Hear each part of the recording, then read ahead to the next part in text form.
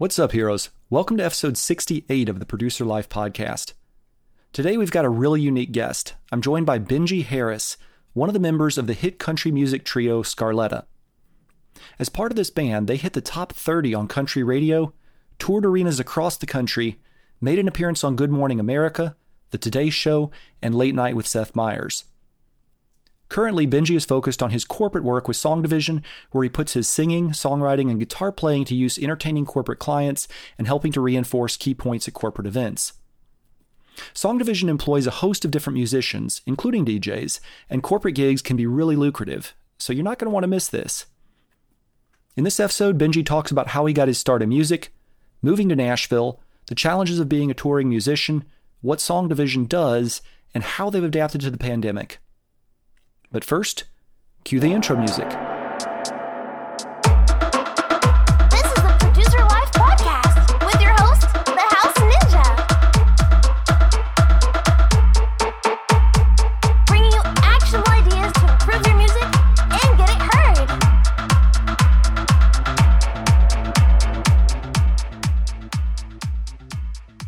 All right, Benji, welcome to the Producer Life podcast. Thank you. Thanks for inviting me. I am really excited to have you on the show. You're the first performer we've had that has done a lot of work with corporations. So this should be a really interesting conversation. Definitely. I'm looking forward to it. Let's see. Why don't we start at the beginning? How did you get your start in music with singing, songwriting, playing the guitar? Yeah, great question. My dad had a guitar in his closet ever since I was a little kid. And I remember being, 6, 7, always wanting to pull the guitar out and just mess with it. I had no idea really how to play it, but something about the strings and the frets and the hole in the guitar kind of fascinated me. I remember my older brother stuffed my little stuffed animal down into the guitar and I freaked out. But the guitar was always that thing that I just was interested in. I always wanted to just look at it and pull it out and pluck the strings and stuff. And that's how my initial interest in it started. And my dad had this chord book, this 1950s black and white Mel Bay teaches guitar chord book, where it was just pictures of his hands making chords. And so I remember being about 11 or so, and I just felt curious. I said, all right, I can do that. So I started, making my chord shapes with my hands to match what was in the picture. And I gave it a big strum. And there was just this big moment of, wow, cool. That's a guitar chord. So I started teaching myself that way. And then in middle school, in 7th grade, two of my buddies, were showing interest in guitar as well. And then we had this brainstorming session in the cafeteria in middle school. We're like, we should be a band. Let's make a band and let's compete in the 8th grade talent show. We'll have a year to practice because next year we'll be in 8th grade. By the time the talent show comes, we'll be a real band and, we can get on stage and try to win. So that was the initial motivation of learning how to play well enough to where you could get on stage and not embarrass yourself and rock the house. So that's what we did. We learned one song and we practiced it over and over and over. We got together in his garage every weekend to play this one song. And we recruited a drummer and who was also another friend of ours. And we were so inexperienced that we didn't even know that you needed to have a bass player. So we had 3 guitars and a drummer, but we didn't care. And so I remember it vividly, like it was yesterday. So my first performance was in a theater type situation. We were in the auditorium at our middle school in the 8th grade talent show. And it was a very formative experience because I remember the curtains opened. We were the opening act of the talent show and the curtains opened and there was 400 people in a theater type of auditorium. And we played this song and I'm singing and playing guitar. And I even had a little guitar solo that I had worked out. So that became the moment of, wow, this is what I want to do. It was just a clear as day vision of, I'm going to do this. This is my path, So I never stopped doing it. That band stayed together through high school, and then I was in some different bands through college, and then moved to Nashville. So that's how it all got started. Awesome. Was that an original song that you guys performed, or was it a cover song that you did? It was a cover song. It was "It's All for You" by Sister Hazel. I don't know if you remember that song from the '90s. Hard to say what it is. So that was the first time doing it. And but what was cool about that band is we were all budding creatives, and so we started writing our own songs after that talent show. That band stayed together for 4 years, all the way through high school. So we started just learning together how to make your band sound better. And then one of us would write a song and we'd all learn it and play it. And we went into the studio when we were 16 and we cut an 8-song album in a day. We went in there just super polished and rehearsed. We rehearsed like crazy. And then we went in there and we cut an 8-song EP in a day. And wow. It turned out great. My friend actually found it and he sent it to me and I listened back to it and I was like, that's pretty dang good for 16-year-olds who didn't know what they were doing. So it was a really great learning experience. That's awesome. And what was the band's name? The band was called the Southampton All-Stars. And All-Stars. Okay. Yeah. And so, it was that was in the days of Blink-182, Green Day, Jimmy Eat World. So yeah. we really wanted to be this kind of pop punk emo kind of thing. That was what was cool in the early 2000s. We started the band in 98 and we were banned through 2003. And that was kind of when all those bands were really hot. So that's what we wanted, what we wanted to sound like. Okay. Now in college, I think you've got a degree in marketing. Is that right? Advertising. Yeah. Advertising. Yeah. Okay, so did you continue on with the music industry while you were in college, or did that get put on hold? Oh no, I was always in a band. My parents insisted that I go to college and I get a degree, and I thank them for that because they were right. It's good. There's a lot of things you learn in college, not just for your degree, but socially, and kind of having that time away from your parents. Well, you're still technically on the payroll if they're paying for college, but you learn a whole lot. But to answer your question, yes, I was always in a band. I mean, from the 8th grade talent show throughout my whole life, even when I was studying at school, I was always playing with other people or playing by myself. And so I joined a band in college called Thief, like stealing something, Thief. And that was a really great introduction into writing more songs, writing better songs. And that was my first introduction to touring. Towards the end of our college career, we started, we had a manager, which was a big deal, having a manager for the first time for a band. And we booked a little regional tour with a band called Green River Ordinance. And so we got in the white van with a trailer and we went and started playing clubs. So that was my first dive into, okay, this is what it's like to travel and play a show every night and be in a different town every night. And you start learning all the little things about how to, what gets a room excited, playing what kind of song at the right moment. And, the early days of capturing the email addresses of everyone that's there at the show so you can reach out next time and they come back and bring a friend. So I learned a lot about basic grassroots touring of an unknown band, a new band, but how you start building a following. It was a really great learning experience for me. And so I was balancing that with college. We would be in class during the week, but then on the weekends, we'd want to play one of the bars or get on the road and go drive 2 hours and go play some nowhere club. A lot of great times in college. And then at the end of college is when I went and got to go make another record with that band. And that's when I first got introduced to Nashville. We had the manager of our band knew a really great producer in Nashville that we were going to go cut an 8-song EP. So that was my first time coming here to Nashville and recording with a quote unquote real producer. And again, another huge, amazing learning experience for me. And I just fell in love with this town. I was just like, wow, there's music everywhere. There's talent everywhere. And so I made the plan in my mind of, after college, I'm going to call this producer and I'm going to beg him to let me come intern, because he had a couple interns in the studio when we were making our record. You know, he would say, all right, hey, go set up this mic and position it this way. And so they would kind of do his bidding during the day, helping these records get made, but he was giving them this education of, you know, here, this is why we use this microphone, and this is why placing it in this spot eliminates phasing, you know. So I thought that would be something really cool to do after college, is to go be an intern and be his guy. So that's what I did. Afterwards, after college, I said, hey, I want to come be your intern. He goes, come on. So what was really cool about that experience is I got to have this great mentor musically.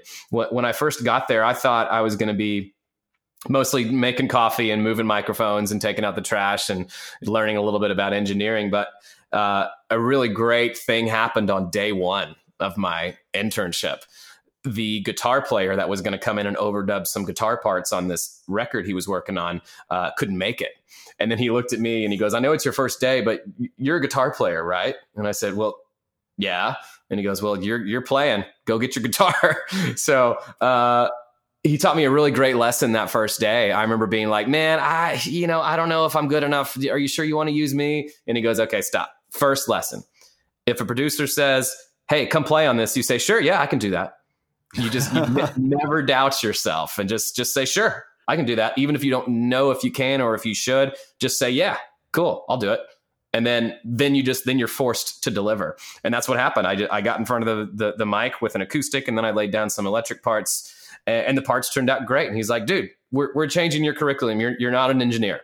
You're a musician, and you're a songwriter. So we're going to make sure that that we're expanding the musical gifts that you have, because you don't need to be sitting behind the board. You need to be on the other side of the glass tracking. And so that was a big direction shift for me of, okay, I've just been validated that I have the goods. So now I just need to cultivate that and get better and better.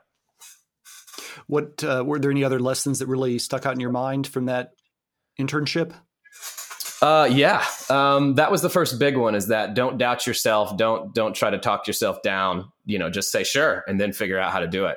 That was the first one. And then another one is, I tend to rush a lot early on when I was, learning how to play in the studio. So my mentor producer was very adamant about that. Like, as soon as I'd start rushing, he'd stop playback and he'd say, do it again, don't rush. And then we'd start tracking again. He'd stop it and say, do it again, don't rush. And then I noticed this pattern of, I tend to want to play ahead of the beat. I should lay it back. And so that was a really good, for a good teaching moment for me, for a producer, just to, relentlessly call me out, do it again, don't rush. And then, so it finally stuck in my brain that, okay, it's cool to lay it back, and learning about how to make a record and what should be on a song and what shouldn't be on a song. He really taught me about, the concept everybody knows, but it really is so true of less is more. Don't stack 10 guitars because it might not be needed. Mute it and until you miss it. And then very often a more sparse, spaced out arrangement of a song is more emotionally impactful than just jamming a bunch of tracks together, So that was another big lesson for me, is just take it one piece at a time. And when it feels good, leave it alone. Awesome. Okay. You got your start in sort of a 90s grunge rock era, but currently you're doing more country music. Is that right?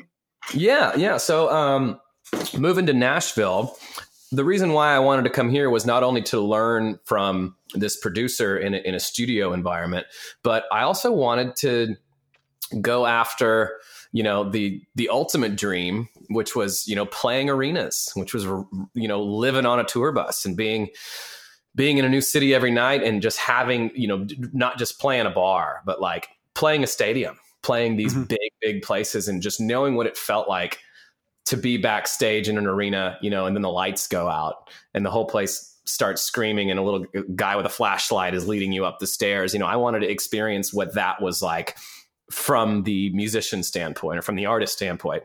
So that's why I moved here, because it was either LA, New York, or Nashville.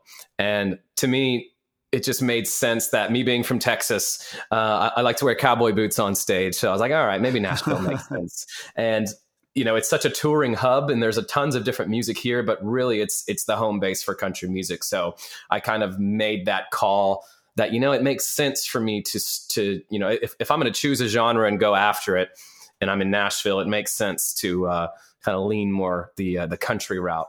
And so that's where it started. And right around the time I met Gio, which is our mutual friend, I met a fiddle player who wanted to start a group. And he really liked the way that I played and sang and wrote. And so this is when the trios were really hot. Lady Antebellum, the country group, had just really broken big, and the band Perry was happening. So the trio thing was, the mixed trio. So we found a girl singer that was really charismatic and had a lot of stage presence and energy. And so we formed this country trio, and we were really good. I mean, we were three very different personalities, and you couldn't have picked three more different people to try to put in a band together. So the personalities were tough to manage, but musically, man, as soon as we started playing, Brian, it was, we really had something. And so we were quickly discovered by a producer in town named Blake Chansey. And he was the producer of the first two albums by the Dixie Chicks that won all those Grammys, and some other big country artists as well, Montgomery Gentry and Kelly Pickler. And so he saw something in us that, wow, this group is good, and I'm going to produce them and I'm going to try to shop them around for a record deal.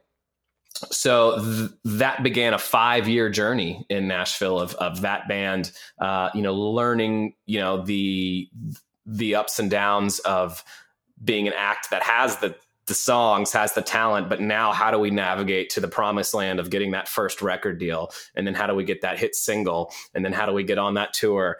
So that became a big educational experience for me, learning what a producer's role is, and actually having like a big time manager from a big time management company, and the process of grooming a young artist or a young group to perform these showcases in Nashville to try to get a record deal.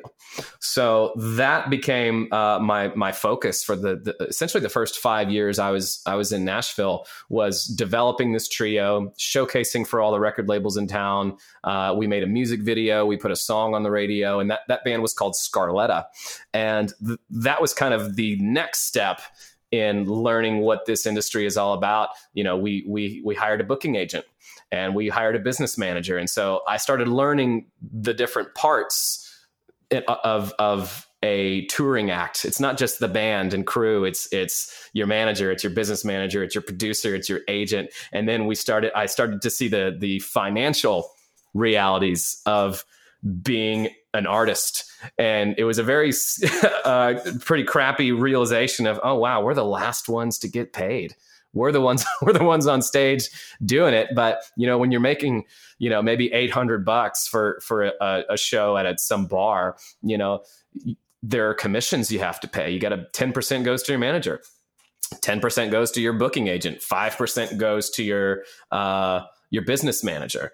And then you got to pay your band. And so very often what we quickly realized is that, and then there's hotels and gas and food. So what we quickly realized is when we were this young band with no hits and we couldn't get very big guarantees, we quickly realized that, after we paid our commissions to our team and paid our band and bought gas and hotels, that sometimes there just wasn't any money left over. So that was kind of a major shock to the system of, well, that sucks. But, it was also motivation to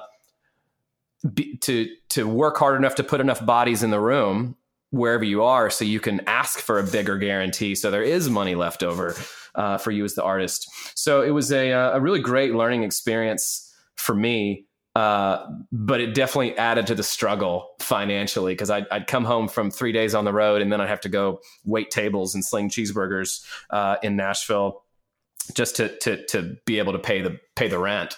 So it was it was quite the learning experience, and I wouldn't trade it. But I kind of moved into a new phase after that band, and I can go there. But I'm sure you have some questions as well.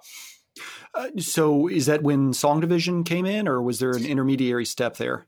There was an intermediary step there. So after about 5 years of, touring in a van and playing a lot of shows that really didn't mean much, like playing at a chicken wing bar, putting on a full band show, but people are more interested in the hockey game on TV. That was kind of that moment of like, what are we doing? No. So a lot of my musician friends, they didn't do the original act thing. They kind of went straight to offering their services to the big boys, the artists with record deals and number one hits. And so I decided to leave that band, and so I just started putting the word out to my musician friends of, hey, I'm not doing the original thing anymore with this band. I want to get on the bus, and I want to offer my services as a guitar player and a background singer to whoever needs it. And so, Nashville is such a small, tight community of musicians that, once you start putting the feelers out, you start getting calls. So that's when I got my first major label gig with an artist named Jana Kramer. She had a couple hits. She was an actress on a TV show called One Tree Hill. And so once you're kind of in that club with these musicians that play for the artists, you meet all the other ones backstage and catering or at the festivals. And so I did that for about another 4 years. I was with Jana for a year. I was with an artist named Cassidy Pope for 2 years, touring with her. And that's where these dreams started coming true of being in the arena, being backstage when the lights go out and being on these big tours, playing in front of tens of thousands of people. I got to do that, 3 nights a week for about 4 years. It was amazing. Wow. And then that's when Song Division, kind of came into the picture a little bit. I had done some jobs with them just as a hired musician, being the band at this corporate, ballroom party kind of thing. But then in 2019 is when they reached out. They said, hey, listen, we need someone in Nashville who's worked a bunch of these corporate jobs as a musician, but we're looking for somebody that might want to represent the company and actually sell this stuff to, Chick-fil-A or Dr. Pepper or any of these major corporations that do these events. Would you be interested in that? And I said, yeah, sure. Why not? I was kind of ready to stop traveling. I had toured for 10 years. So the timing of it worked out really well. And that's when I started transitioning into Song Division and providing, my music skills to help corporations at their events have, this, bond people, and unite people using the power of music. Okay. So pretend like I'm a potential client. What is your elevator speech for what Song Division does? Okay, I'll give it to you. So I'd say, well, hey, Brian, I really appreciate you reaching out to me today. Naturally, you'll have some questions for me about what we do at Song Division, and I'll have a lot of questions for you. So here's who we are at Song Division. We're a global leader in music-based programming, and our whole goal is to unite people around their purpose using music. And music is really powerful in that way because it makes you feel good. Anytime there's music in the air, whether it's in a ballroom in person or whether we're doing it over Zoom with your team, music makes you feel good. Your body's flooded with dopamine, and we want your team to be in that mindset. It also strengthens bonds. Experiencing music together makes your team feel closer together, and it inspires memorable experiences. So if there's things your team needs to learn, we use music to help them retain it, to help them absorb the information and then retain it. So we do this in a lot of different ways. We will write a song with your team about whatever it is they need to be learning. We teach non-musical people how to write a song. We demystify the whole process. Or if you're having a big event, we can put a band on stage and be like the Roots for Jimmy Fallon on the Tonight Show. We can play people on and off stage with customized stingers about that person. We can play the party. We can host lip sync battles. Basically, our job is just to make any event, whether it's in person or virtual, make it way more memorable and engaging and exciting, using something everybody loves, which is music. That's awesome. Sign me up. Yeah, there you go. Did I sell you on it? Yeah, that was good. So let's say that client call goes well. What does that process look like then? What sort of information do you guys take in? And then how do you go about designing that? Because it sounds like you've got a lot of different offerings. How do you go about designing that program for that particular client? Yeah, so much of it is just asking questions and getting to the meat of what their pain is. Like what's the problem that we can help fix, and we kind of view ourselves almost like a consultant of culture at any corporation's. For any corporation. So it might be, since the pandemic, we haven't seen each other and we're all missing each other a lot. And we want something, a reason to come together. And, they might say, well, we're just kind of bored and we want to be entertained. And so that's my clue of, oh, okay, well, here's what we would do.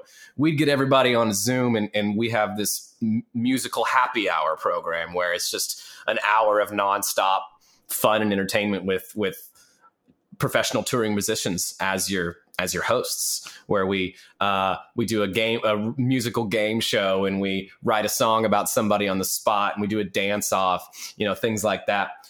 Or they might say, well, our team, we really want to create something together. We need to do some sort of team building, and we're not sure how to do that virtually. What should we do?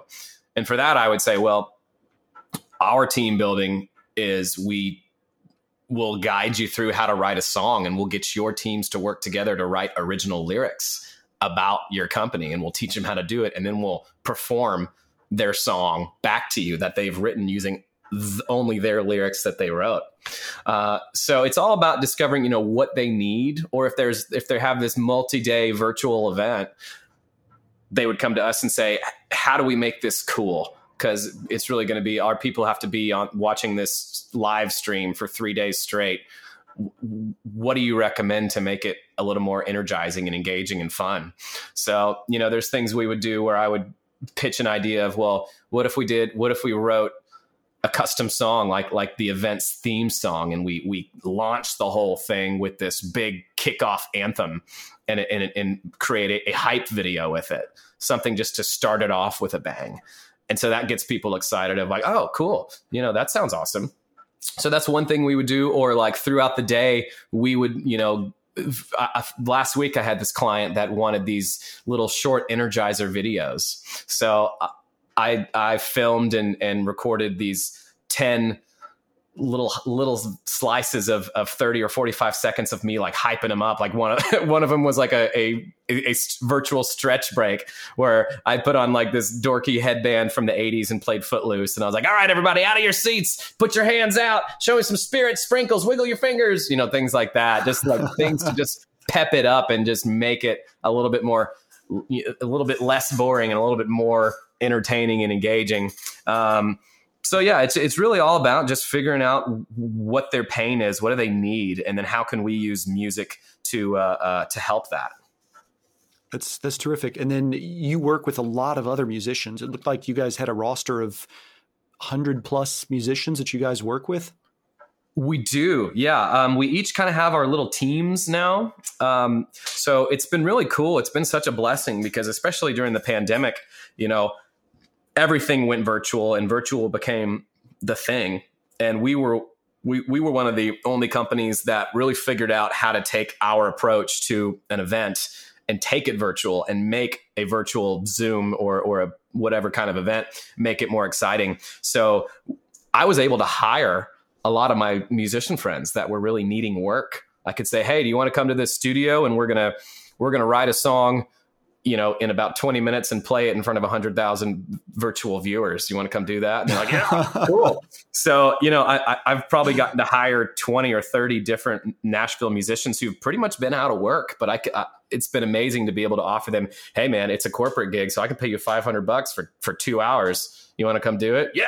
So it's put me in a really nice position just to be able to help. It's been a tough time for musicians, but it's nice to be able to give them something that it's a real job. It's virtual, but it's real, and you'll get paid. Here we go. Yeah, I imagine. Are you looking forward to getting back to doing that in person at corporate events? I imagine that is a totally different experience than the virtual. Yeah, yes and no.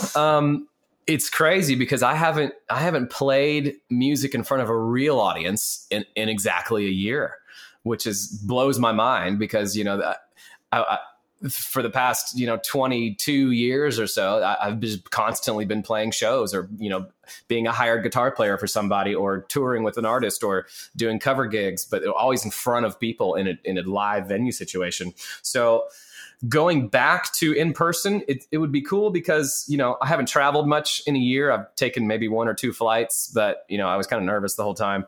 So it'll be cool to, once we're post pandemic to be able to go somewhere. But we've kind of been having the talks internally at Song Division of like, okay, well, when things go back to in person, there's always going to be this virtual component to events now. They're all going to be what they're calling it hybrid, where it's going to be a live event, but there's going to be a lot of people that don't come that are watching it virtually. And so they need to have some programming for the virtual people that are part of it, something fun for them to get to do. So, it just depends on, I think what we're going to do when we go back to in-person events is that we're just going to charge a heck of a lot more because, now that they're, if I have to fly to Orlando for like an hour segment during this corporate event, I could have been home and delivered 4 or 5 virtual events, So we're kind of in that weird transition of like, how are we going to restructure live? Because virtual has been so efficient. Like all I do is I just walk into my garage and I have this green screen set up and I log on to whatever platform we're on and I talk to a webcam for an hour and then I go back and make coffee, and that's one event, and I could do 3 or 4 of those in a day rather than have to fly to Minnesota. Yeah, you've returned to your roots as a garage band. Exactly. Totally true. Yeah. So I converted the garage to an office, but yeah, it's full circle. It's back where it started, in the garage. Yeah. Now you've got at least one DJ and producer on your roster. What is their role because that's my core audience here. So what is their role when they participate in one of these virtual events? Yeah, so DJs are amazing because, what we like to do with our DJs is a couple different things. Sometimes, in a big virtual event, they just want some like house music, where they'll have a webcam on a DJ and he's spinning and he's doing his thing and he'll like talk in the microphone a little bit after each song. But all these platforms have chat boxes. And so people can request songs for the DJ to play. And he can say, all right, Jennifer wants to hear Boyz II Men. All right, here you go, Jennifer, play, that kind of thing. So we use DJs as just, for the 30-minute lunch break during an 8-hour event, we'll do a DJ set. We also do stuff like lip sync battles where we'll have, a DJ and a host, and then everybody gets on in a Zoom with us, and it's like a lip sync dance party where it's basically everyone has an excuse to all be in the same virtual space and hang out and have some drinks and dance. But then if someone has a drink or two and is feeling ambitious, they can send a message to the DJ and say, hey, play the karaoke track for Living on a Prayer because I'm about to lip sync Bon Jovi. And then so we spotlight them, and then the DJ plays the track and they lip sync to Bon Jovi to everyone's entertainment. So and we're still coming up with new ways to incorporate our DJs, but we use them in live situations as well, in-person situations, like for the opening hype music before the MC walks out, the DJ's, pumping everybody up. And like during the show, if there's sound effect drops that need to happen, the DJ has a little monitor with the script, and then at the right moment, he can trigger the beep sound or whatever it needs to be. So we use DJs to enhance the production of any kind of event, whether it's in person or virtual. Okay, awesome. Well, I know you are headed out to a gig virtually, so I know your time is limited here. Where can people find more about Song Division and your personal music career? Sure. Yeah. So with Song Division, it's just songdivision.com. You can check out all the things we do there. And my personal music career, you can go to benjiharris.com, BENJI Harris.com. That kind of has my whole story and how I've gotten to this point. And I actually made a record with Geo in 2017 here in Nashville. And I had all these songs that I had written over the past 10 years that were just sitting there collecting dust. And so I just figured, why wouldn't I make a record?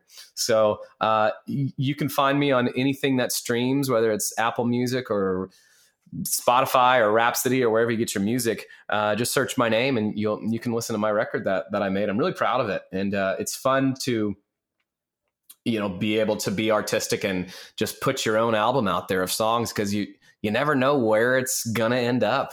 I get sometimes like my little royalty, my pathetic royalty checks that come in from it, because it's hard to make any actual money from album sales or streaming or whatever. But I get reports of where my music is being streamed from, and I have this weird little fan base in Finland and Norway, which is kind of cool. Like, cool.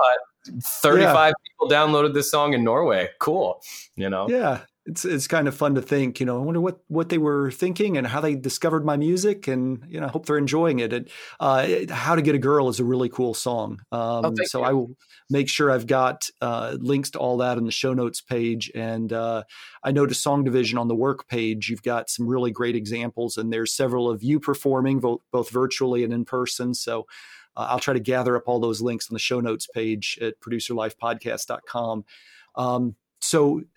Any last minute thoughts for the audience? Thank you so much.